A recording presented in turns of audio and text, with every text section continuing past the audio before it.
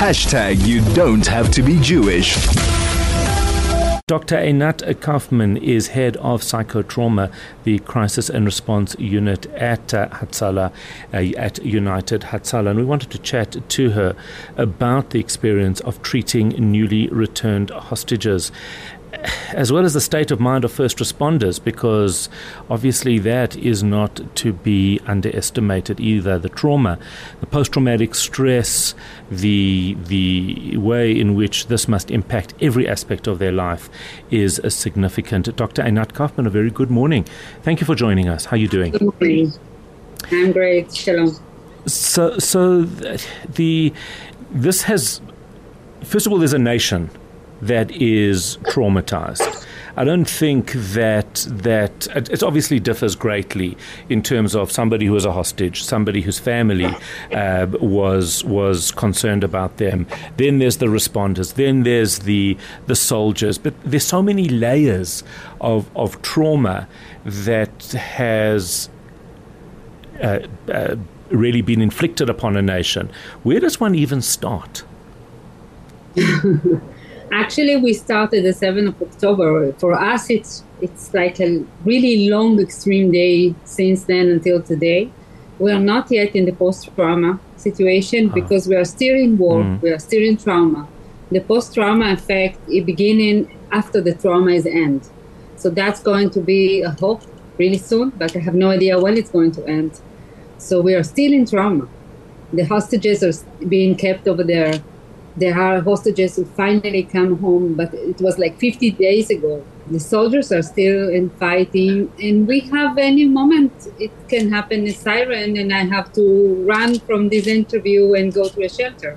So we are still in trauma, and we are all in trauma because for me the 7th of October began in huge sirens, 6:30 in the morning. And I live in the center of Israel. I live in Rishon LeZion, which is actually 15 kilometers from Tel Aviv, which is quite in the center. Right. And I have so many sirens, and it was really scary because it came as a surprise, because like the 6th of October was fine. We were fasting Simchat Torah. Everything was really nice and fine. It's Shabbat, which is really kept in Israel. It's really quiet day. And then the war began. In my job, I began to work at 9 o'clock. I worked with families who were hostages in the house, and they were captured in house. And I didn't know even how to help them because I didn't understand what's happened over there. Yeah. I worked with the families who are kept in the kibbutz, and they will tell me, I hear some noises, perhaps the soldiers will come to save us. And then we understand that it's in Arab. I say, okay, this is terrorists. And then there was like a huge dilemmas. I feel a smell of something is burned. What do? Do I stay in the shelter? Will I run away and they will kill me? And we didn't even understand what's happened. Okay, so during these calls, I was keep running to the shelter, and then I come back to my house and have to take care of my children. And then my husband called me at 10 o'clock and he said, I'm sorry, my love, but I have to go to war. And then he went to the war, and since then he's over there. So sometimes I feel like at 16 years old, my soldier is coming home, but I keep working all day long. So for us, the war is continuing. It's never end. And we always have the threat of the north. If it's going to be, it's going to be worse. And what you're describing is so, well, it's overwhelming because there's so many different parts. There's you as a mother, you as a wife, you as a psychologist, and you as just a fearful person who is responding to war and terror and worrying about everything, and at the same time knowing that you're in a better situation, and it's not about being in a better situation, but able to help other people and therefore responsible to help people who are going through things that you aren't. But everybody is dealing with something at some level. Is this what you call a complex trauma?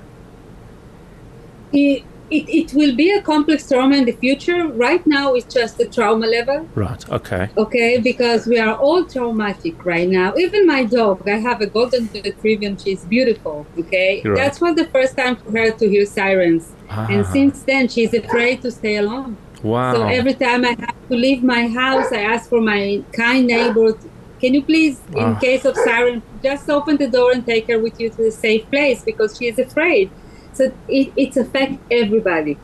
Okay, this is actually our life since October, and the thing is, as a therapist, for example, when I start working with the hostages who finally release and come home, it was really tough because I didn't have any theories to be relevant on that.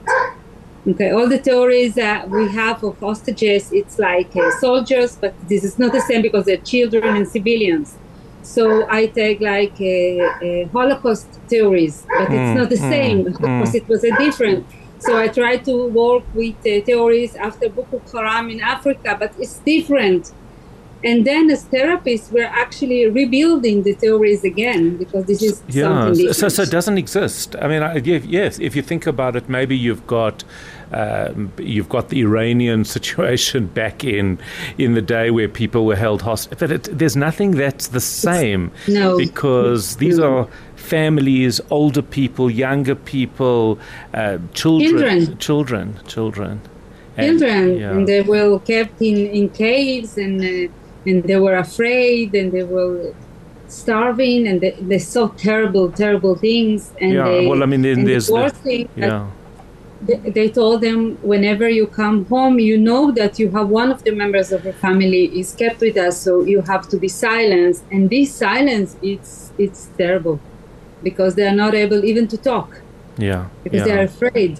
But I think that from what I understand, and my daughter-in-law's family they lived in Be'eri, and they were thankfully they had a terrible, obviously as everybody did, had a terrible day, but they survived it, but can't even today can't really speak about it. It's too much, and if you think about that these are people who would have been able to talk about it, but they are. It's almost like they don't want to open the floodgates of those feelings because they're still worrying about their children and they're not living at home. They're living in the center of Israel until they can go back and rebuild.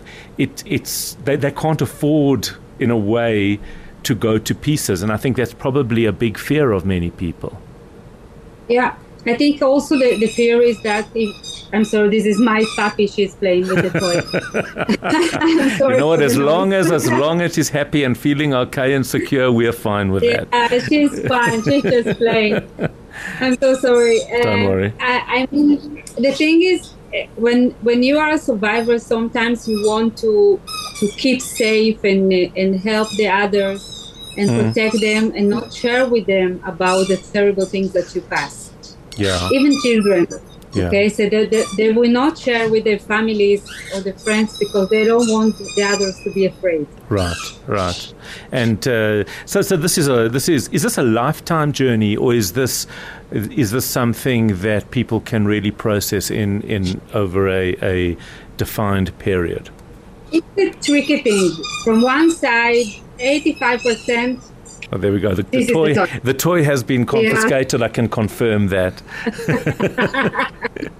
From one side, 85% of the people will recover by themselves without needing even psychologists. Right. From the other side, the other 15, they have layers of trauma ahead, so that's going to be really, really difficult in the future. But this 85% will have autoimmune disease in the future. What? They will have like diabetes, pressure, cholesterol, even cancer, heart problems, okay? So blood pressure problems, migraines, fibromyalgia, you name it. Wow. So the thing is, for us to prevent that, we have to access therapy as much fast as we can.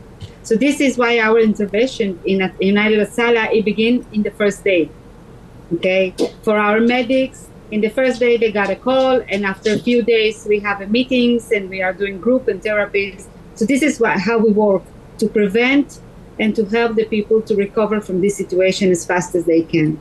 Unbelievable. Just keep doing the incredible work, but just make sure that you give yourself the space and time as well. Thank you. That's Dr. Einat Kaufman. I know she has another session now that she needs to go to at 8:45, so we're going to end it there. Dr. Einat Kaufman is the head of psychotrauma crisis and response at the United Hatzalah unit.